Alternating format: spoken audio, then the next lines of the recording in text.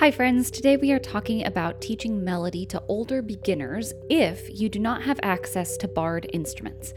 My name is Victoria Bowler, and this is episode 45 of Elemental Conversations. I'd like to set the scene for this conversation before we jump straight in. Today, we are going to talk about how we might approach teaching melody without barred instruments. But the elemental piece of this, like the big building block, big idea of this episode, is that we're ultimately just talking about how to teach melody. We're just talking about how to teach melodic elements or melodic patterns. So if you have instruments that you can add into this process, then great. But if you don't have instruments, the process stays the same. When we teach melody in this way, we are using instruments as an integrated part of the melodic process, not as an isolated part, right? So instead of saying we're going to learn how to play this song on barred instruments, we are looking at a more broad lens, a more zoomed out approach to teaching melody, which is how can we incorporate instruments into our overall teaching process. So that's what we're going to talk about today. Our example today is revolving around teaching melodic patterns that use low law. And that's because this is at the request of a friend of mine inside the Planning Binder. She is starting a music program at a school that has not had music in years and years and years. So she is the very first music teacher, and certainly the first music teacher at the school that her older beginners have had. So she is in the process of getting barred instruments, but as we all know, that is in fact a process. And sometimes, especially with, shipping delays and everything going on right now, sometimes that takes longer than we would like. So with her older beginners, she has noticed that they are having trouble figuring out pitch relationships and noticing melodic contour patterns in things that are using mi, re, do, and low law. And we'll talk more about that teaching sequence in a moment. Let's talk about instruments and older beginners and why it is a convenient tool to use. We'll kind of set the scene in that way.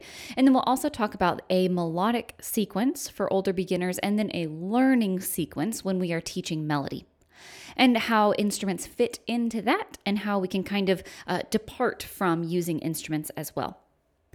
When we talk about instruments for teaching melody, we are specifically in this episode talking about barred instruments. Those are the xylophones, the metallophones, and the glockenspiels that you see in so many elementary general music classrooms. They are very handy things to have in your teaching for many reasons, for many different grade levels, but very specifically with older beginners, when we teach melody, what we generally see, and this is, just kind of statistically across the board, and there have been a number of studies on this, generally we see a higher level of interest in singing when students are in the younger grades. And then as students get older, we see this interest in singing start to decline. So it is likely that your second graders are going to be more enthusiastic vocalists than your fourth and fifth graders. If that's something that we notice in our students, it's not because our repertoire is necessarily off. It's not because our students are necessarily trying to make our lives unpleasant as the music teacher, trying to convince them to sing. It's just a very natural part of growing up as a musician, is that we start with a very high level of vocal interest, and then that just gradually declines across the board as students get older. And what we will see is more of an individual interest in students, right? You'll have like your fifth grade choir kids, and like they are all about choir. But then you'll see a different group of students in these upper grades that don't necessarily connect with choir in the same way, or with singing in the same way. They are more interested likely in something like percussion instruments or perhaps movement, things like that. So just to set expectations, right? That's something that we've talked about in terms of classroom management. Just if our expectations are set at the front end, that this is going to be something where we'll need a few different strategies when we are working with older beginners. older elementary students in general. When we are teaching melody, the body is still the first instrument. We're not going to depart from that basis for teaching everything that we do, whether that is melody or rhythm or form or what have you. The body is still the first instrument, but it is convenient if we can transfer that melodic understanding to an instrument, because it feels like a little bit less of a vulnerable ask for some of our older students. So with that said, what does it look like to still meet students where they are from a developmental standpoint without barred instruments? That's what we'll talk about today. How can we keep the body as the first instrument? How can we transfer melodic understanding to another medium, all without using these ORF instruments?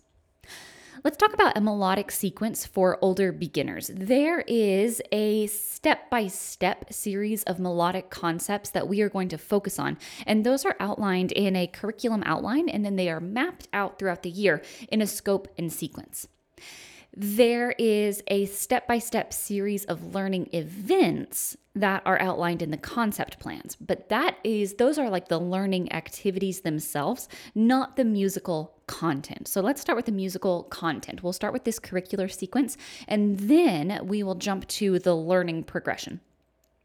When it comes to a melodic sequence, there are so many options, and depending on the background of your training as a teacher, you might have some really strong opinions about the progression of melodic concepts that students are going to engage with. So while there are many options, many correct options, we are going to answer this question about what makes the most sense for your specific students and your specific musical preferences. What are the types of repertoire that you want your students to engage in? When we think about this from an older beginner standpoint, because again, that's the context that my friend inside the planning binder is talking about. When it comes to older beginners, it is entirely likely, and in fact, I would encourage you not to start your melodic sequence with so and me, ba ba ba ba ba ba ba ba ba, adding in la. That's something that would probably be appropriate for younger students, maybe not your 4th and 5th graders. So instead, many educators opt to do do, re, mi, re, do, and then add on lo, la, and lo, so. So we have do, do, do, do, do, as in A, B, C, easy as 1, 2, 3, mi, re, do, sol, la, do, re, mi, re, do, right? We will do do, re, mi, re, do, adding in lo, la, and lo, so, and then we'll jump up to so and la. Another option would be to kind of take the flip and take that sequence and kind of turn it on its head and do do, re, mi, re, do, and then jump up to so and la, and then jump down to lo, so, and lo, la. So inside the planning binder, we are doing lo, la, and lo, so first. If we are having trouble with lo, la, it is, as we are in this specific situation, if we're having trouble with lo, la, or any other specific pattern, melodic pattern, it's a really good idea to be curious about how students were engaging with, in this case, do, re, mi. So whatever the melodic sequence is that we are using, our understanding of all of the future elements depends on how we understand the current pitch set. So if we're ever having trouble, if we ever notice that students are having trouble matching pitch or recognizing the difference in these pitches, right, some aural awareness questions, if we ever notice that students are struggling with a specific melodic element, we're going to get curious about recalling how they were expressing their understanding of the melodic elements that came before this current challenge. Another way to say this is that we are always comparing the known to the unknown. We start with what we know, so in this case, mi, re, do, and then there's one new element that students are exploring, and in this case, that is lo, la. Let's talk about a melodic sequence for older beginners. We've talked about a content sequence, a musical curriculum sequence, and now we're going to talk about the actual learning activities that students do in order to build understanding around these melodic concepts. These are the steps that move from the known to the unknown when we are teaching melody.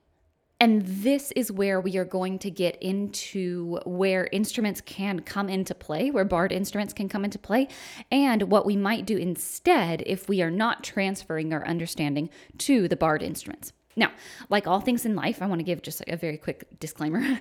Like all things in life, people do things differently, right? And differently does not mean wrong. With all things in life, people have different opinions. And that is certainly true when it comes to music pedagogy. So if you are feeling a little bit lost in your teaching of melodic concepts, then go ahead and give this framework a go. If you have something else that you really love to use, no problem at all.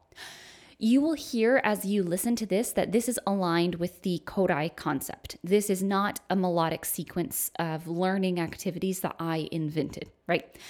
This would all be, another thing to say is that this would all go under the umbrella of preparation in the Kodály concept, which is where students are engaging with the material and they are learning about things on their own without the teacher standing at the board and saying, "This is law, say law. Let's spell law. Let's show the hand sign for law," right?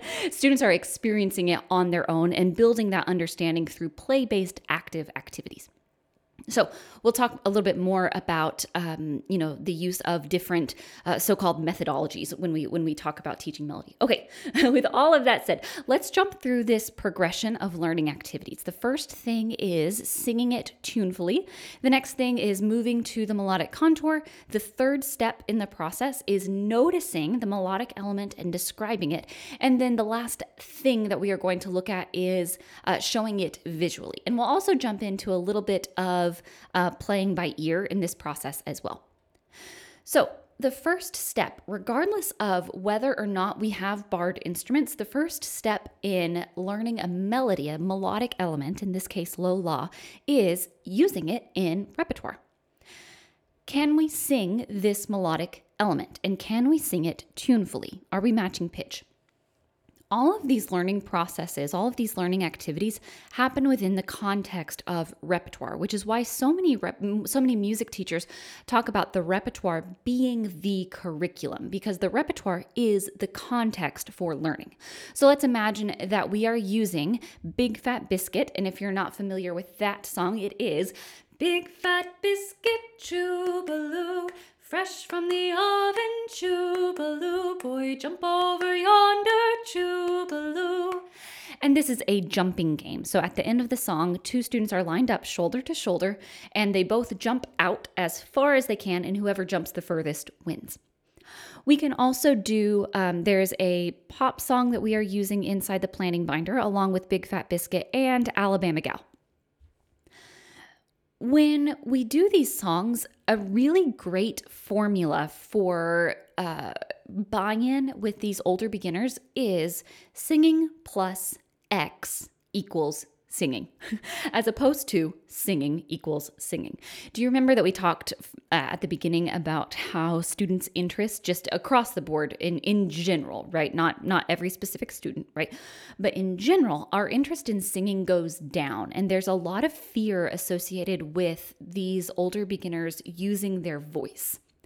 And so if we just say, sing this song, it is likely that we could have some resistance to singing.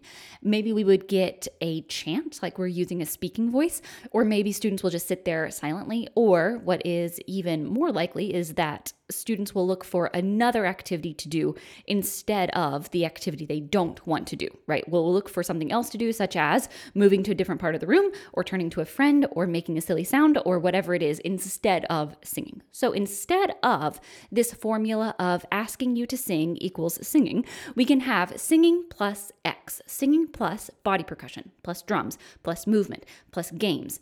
Singing plus X equals singing. Students will do a lot better if they have something to do with their bodies, like a body percussion ostinato or something like that, when we are asking them to use their voice. Singing is still a really important first step to melodic understanding, because remember, the body is what we are using as the first instrument. But having something as simple as a clapping pattern, right? Big Fat Biscuit, Choo-ba-loo, And having that jumping game can be really helpful. So, our first question is, are we matching pitch? And this is why your university for your undergrad used sight singing and not sight reading as your oral training class. The voice is the most direct representation of what is happening in our brains because there is not a transfer object, a transfer instrument that we can type on. So if we were to just play a barred instrument, that would show us that students can play the barred instrument, but that doesn't necessarily tell us what's going on inside their minds as far as aural awareness. So we are using this sound before sight approach to learning music, and that has a lot to do with aural awareness, beginning with, can we actually match pitch with the song? So if there is ever an issue in the learning process that you notice, like students are having a really hard time. Let's say we move way toward the end of the process and we're reading, let's say we're sight reading this on the staff. And you're like, wow, students are just not getting this sight reading activity. Or I've asked them to improvise with low law and they are just not doing it.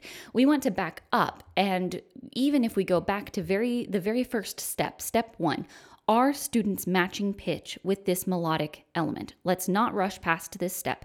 This is the foundation. So if we were to take this with the low law example that we have talked about because of my friend inside the planning binder, the very first step would be to make sure that students are singing and playing the game to Big Fat Biscuit without my assistance. I want to listen for students singing low law in this context tunefully before I get curious about the next steps in the process. So, singing and playing games is step one. That's the most important step of the process. The next question that we would get curious about is, can we show the melodic contour through movement? Movement here could certainly be a movement that is teacher directed, where I say like follow my motions for up and down, but it could also be body percussion or solfege hand signs if we are to invent a new sign for the new element that we haven't learned yet. We can also use melodic contour, or we could point to melodic contour on the board, or we can point to a barred instrument visual that is placed vertically. The vertical placement of the barred instrument is really important. This is when we talk about melody, we are talking about the relationship between high and low sounds. We're talking about intervallic relationships. And so if I were to take that barred instrument and say, point to the melody on the barred instrument, well, I don't know that all of our students would be successful with that because it's hard to tell what the logic is between those steps and skips on the barred instrument when it's placed horizontally, right? With the low end on the left and the high end on the right. But if I were to take that same barred instrument and flip it vertically, so the high side is literally high and the low side is literally low, then even if I don't have the very specific bars in my mind, even if I'm not playing the correct notes themselves, the correct letter names themselves, I can still show the high and low relationships on the barred instrument. And that is really important. This is something that we can also do without having a physical instrument in the room. If we were to just look at the barred instrument as an image, that would be really valuable as well. So if you do not have access to physical instruments, you can still show the pitch relationships using a barred instrument visual that is on the board. And along these same lines, we can use something like a tone ladder or stair steps or something like that to show the melodic contour of the song. So in low law, if we were to use Big Fat Biscuit, we could ask students to turn to a partner and put Choo-ba-loo, something lower, something on body percussion in a way that matches the melodic contour. So that could be with a partner, we could clap our hands together and then pat our legs and then clap our hands together again. And for this, at the very beginning, you might show students a few different options. So snap, clap, snap, or clap, stamp, clap. whatever those different options are.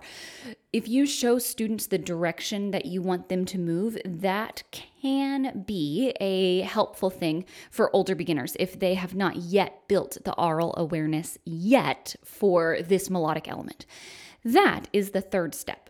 So we have step 1 is singing it. We have step 2, which is showing it through some sort of physical embodiment of that melody, some sort of movement.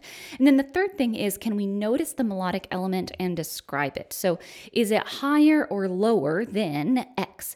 How many times in the song or the phrase do you hear a pitch lower than X? Or what is the highest or the lowest pitch in this song, or the highest or the lowest pitch in this phrase? What word is the highest or the lowest pitch on? And then another interesting question is, does this melodic phrase, this melodic element that we are listening for, does it have a twin or double agent in another song? Such as if we were to do the song Seashell, at the end of Seashell we sing about the sea, which sounds exactly like Do Remember Me from Rocky Mountain. So we have some secret agents in there. All of those questions are really valuable for helping students build an aural picture of this target melodic element. Notice here that instruments are not an absolutely necessary part of the learning process at this point, right? And then also notice that we are not teaching melody. Again, just want to reiterate, we are not teaching low law by standing at the board and pointing to low law on the staff and saying, copy my hand signs and sing after me while I sing solfege that uses low law. We are guiding students through a learning process that is much more inquiry based, and it is much more student centered as opposed to the teacher just always at the board pointing to standard Western notation. Okay, so if we were to take some of those questions that are intended to build aural awareness, and if we were to apply those to the low law example with Big Fat Biscuit, we might lead students to aurally identify first do, re, mi, because remember, that is the known element. Those are the known, that's the known melodic pattern here. We have the known. What we need to do is move to the unknown. So let's start by solidifying do, re, mi. And we can find that in Big Fat Biscuit. We know this sound. What do we call this? Do, re, mi. Because that is a pattern that students already have in their ear. They know that backwards and forwards because that's what came before low law in this melodic sequence. Great. So we know that this song uses do, do, re, mi at the very beginning. What about the direction of the melody in Choo-ba-loo? Well, I can hear that it is here, then lower, then it goes back up. It kind of looks like a smiley face, doesn't it? Yeah, that's exciting. So does the space between these pitches, loo, loo, loo, sound like they are skipping or stepping? Choo-ba-loo. Does it sound like a step? Choo-ba-loo, or does it sound like a skip? So students can articulate that this lower pitch is a skip below do. And just to be explicit in this trajectory, we know that it is a skip below do because we can aurally identify which one the melody sounds like. And we know that Big Fat Biscuit, do, do, re, mi, we can hear that choo is the same pitch as big. And so if we know that that is do, then we can hear that the next pitch is lower. Therefore, it is a skip lower than do. Okay, so that's like the very detailed step-by-step process that if students are having trouble articulating what they hear, we'll just guide them through this series of logic questions. Yes? Okay, so we have singing the song, playing the game. We have moving to the melodic contour. We have noticing this new element and describing it. And now the next question is, can we show it visually? This is where we can use a barred instrument visual. This is where we can use graphic notation. This is where we might use stair steps. This is where we might use a tone ladder. We have lots of options here. There are a couple very easy like drag and drop ideas for a visual representation. One of them is which melody on the board matches Choo-Baloo or Big Fat Biscuit Choo-Baloo. If you wanted to do that entire phrase, you would just put the melodic contour on the board, a few different options. One of them is correct and a few of them are incorrect, and you say which phrase on the board matches the target phrase. And students are going by what they see, not the very specific steps on the staff per se, but just the melodic contour of the high and low pitch relationships in that phrase. The next really easy thing to do would be for you to take some circles and like some note heads and just put them all in one single line across the board.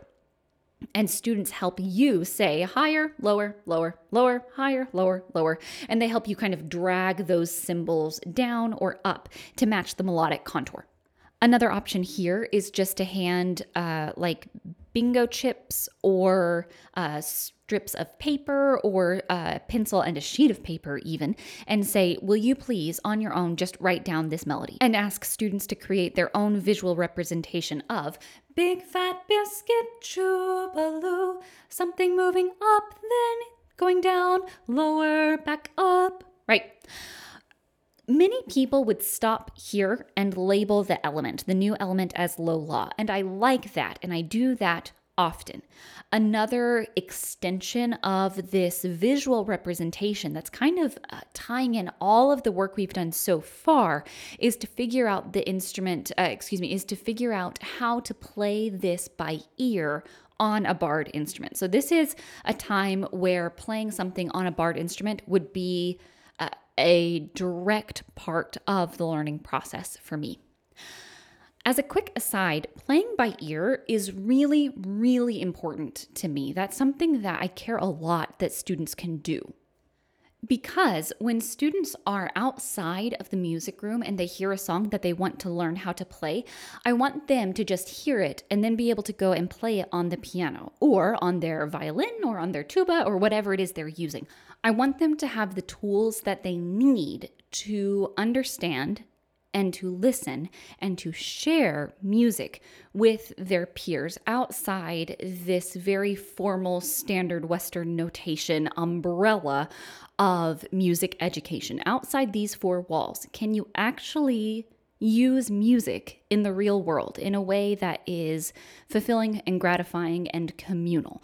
And ear training is such a huge part of that. So I love being able to teach students the pitch relationships that we can see on a barred instrument. Now, when we are figuring out how to play a melody by ear on a barred instrument, this is using aural skills and visual skills. Barred instruments physically show the outline of steps and skips in a way that a recorder doesn't. A recorder is like kind of close, right? If you think about, so many of us teach soprano recorder in, 3rd, 4th, 5th grade.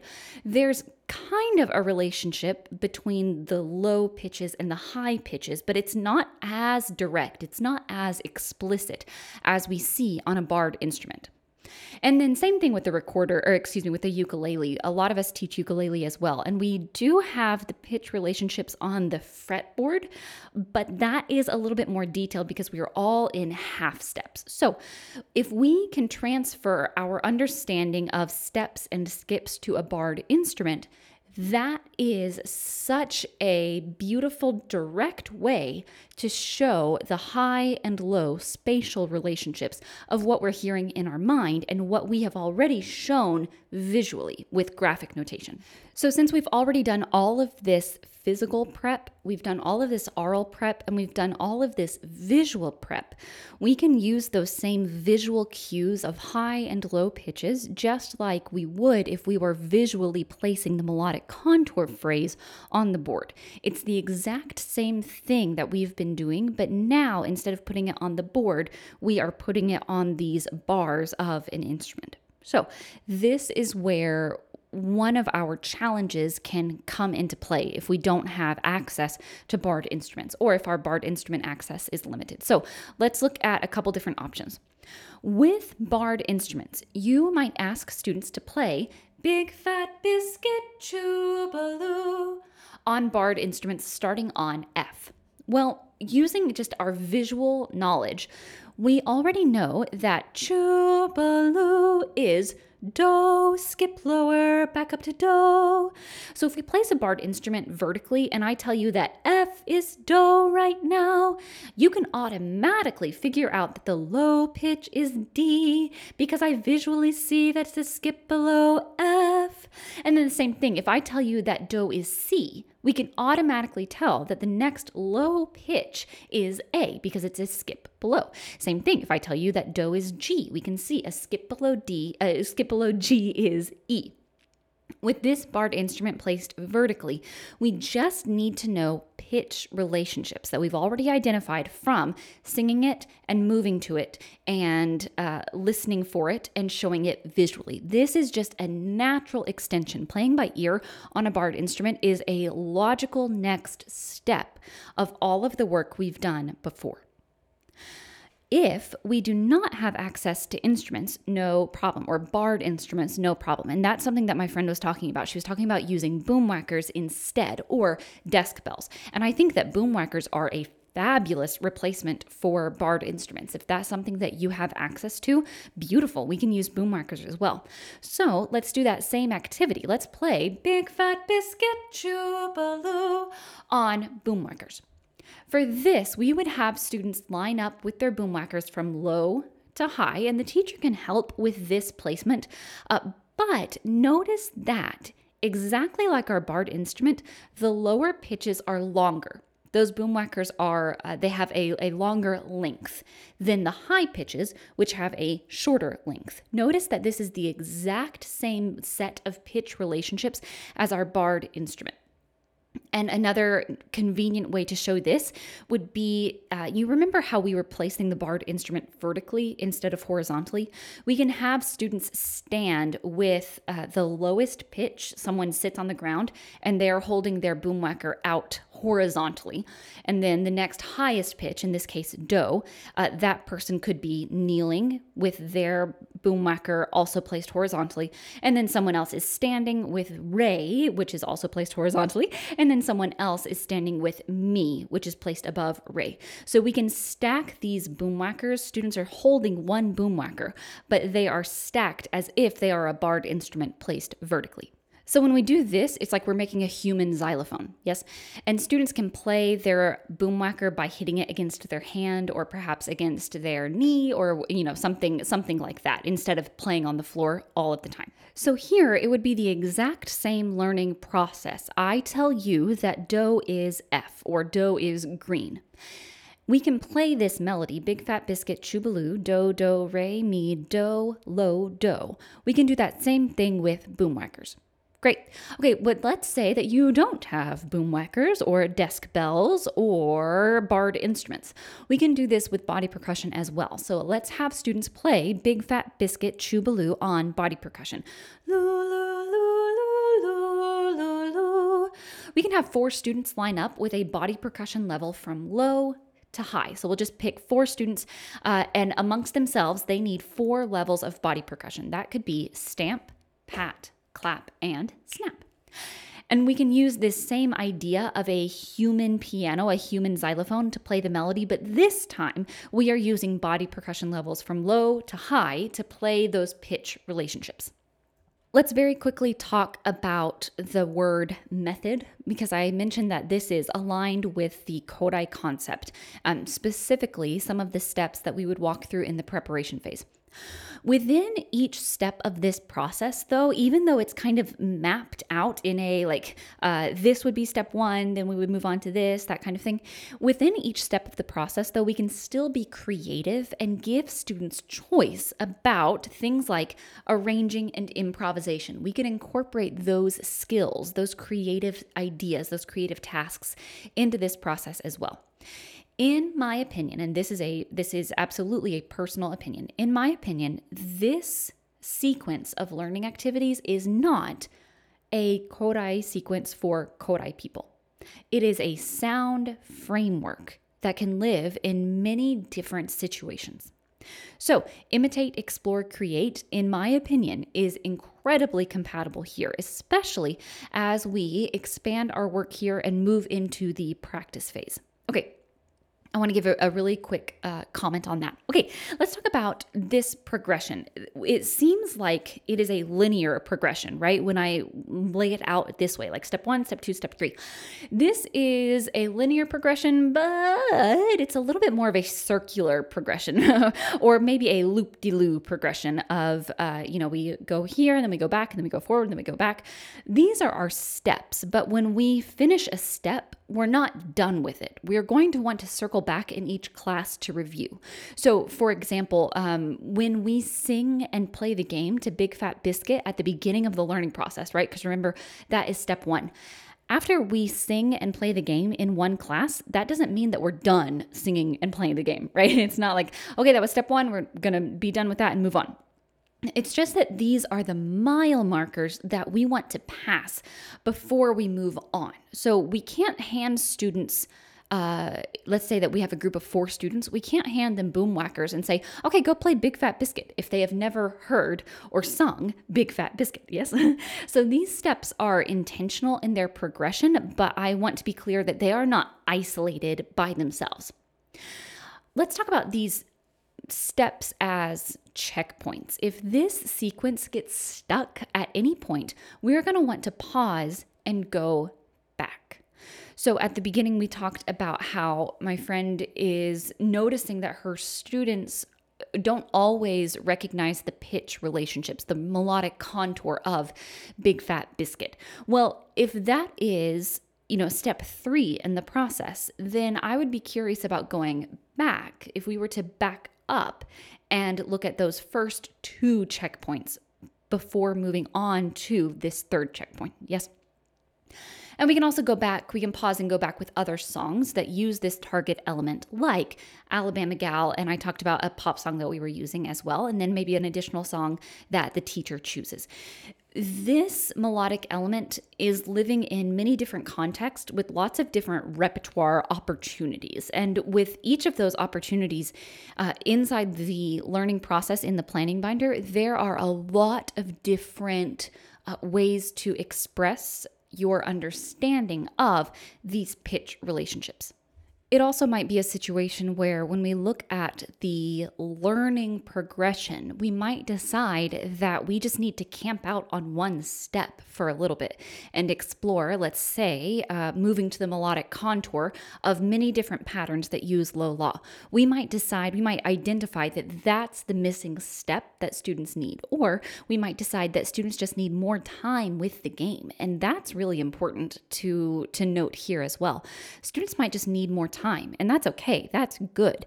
Singing and playing games and doing body percussion, that's a lot of fun. So if that's where we get to hang out for an additional 2 weeks that we weren't expecting, nothing wrong with that at all. Nothing in the world. Earlier, we mentioned a curricular progression, and we also mentioned a learning experience progression. If we are having trouble with, in this case, low law, that could make us wonder if students have really grasped the relationships with do, re, and mi. So, do we need to back up and play the game to Big Fat Biscuit more, right? So, step 1 of this learning progression. Or do we want to back up and review the repertoire that we are using for do, re, mi instead? Because that was the previous melodic pattern in the curricular progression. So that's a question that we could get curious about. Is it an issue with the learning sequence, with the learning activities themselves, or is it the curricular sequence and we actually need to back up and review previous melodic concepts?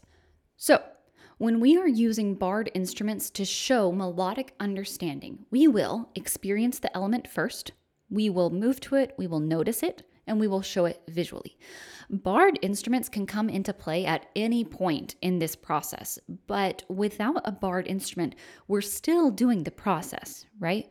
So hopefully, if you're in a situation where you don't have an instrument collection yet, you are moving toward that direction. So when we teach in a way that focuses on pitch relationships, when we teach melody in a way that focuses on pitch relationships, instead of isolated how to play a song on an instrument. We are really equipping students with what they will need to transfer that knowledge from their personal experience, from their embodiment of that melodic pattern to an instrument, to a staff, to a new song, or to their own musical creation.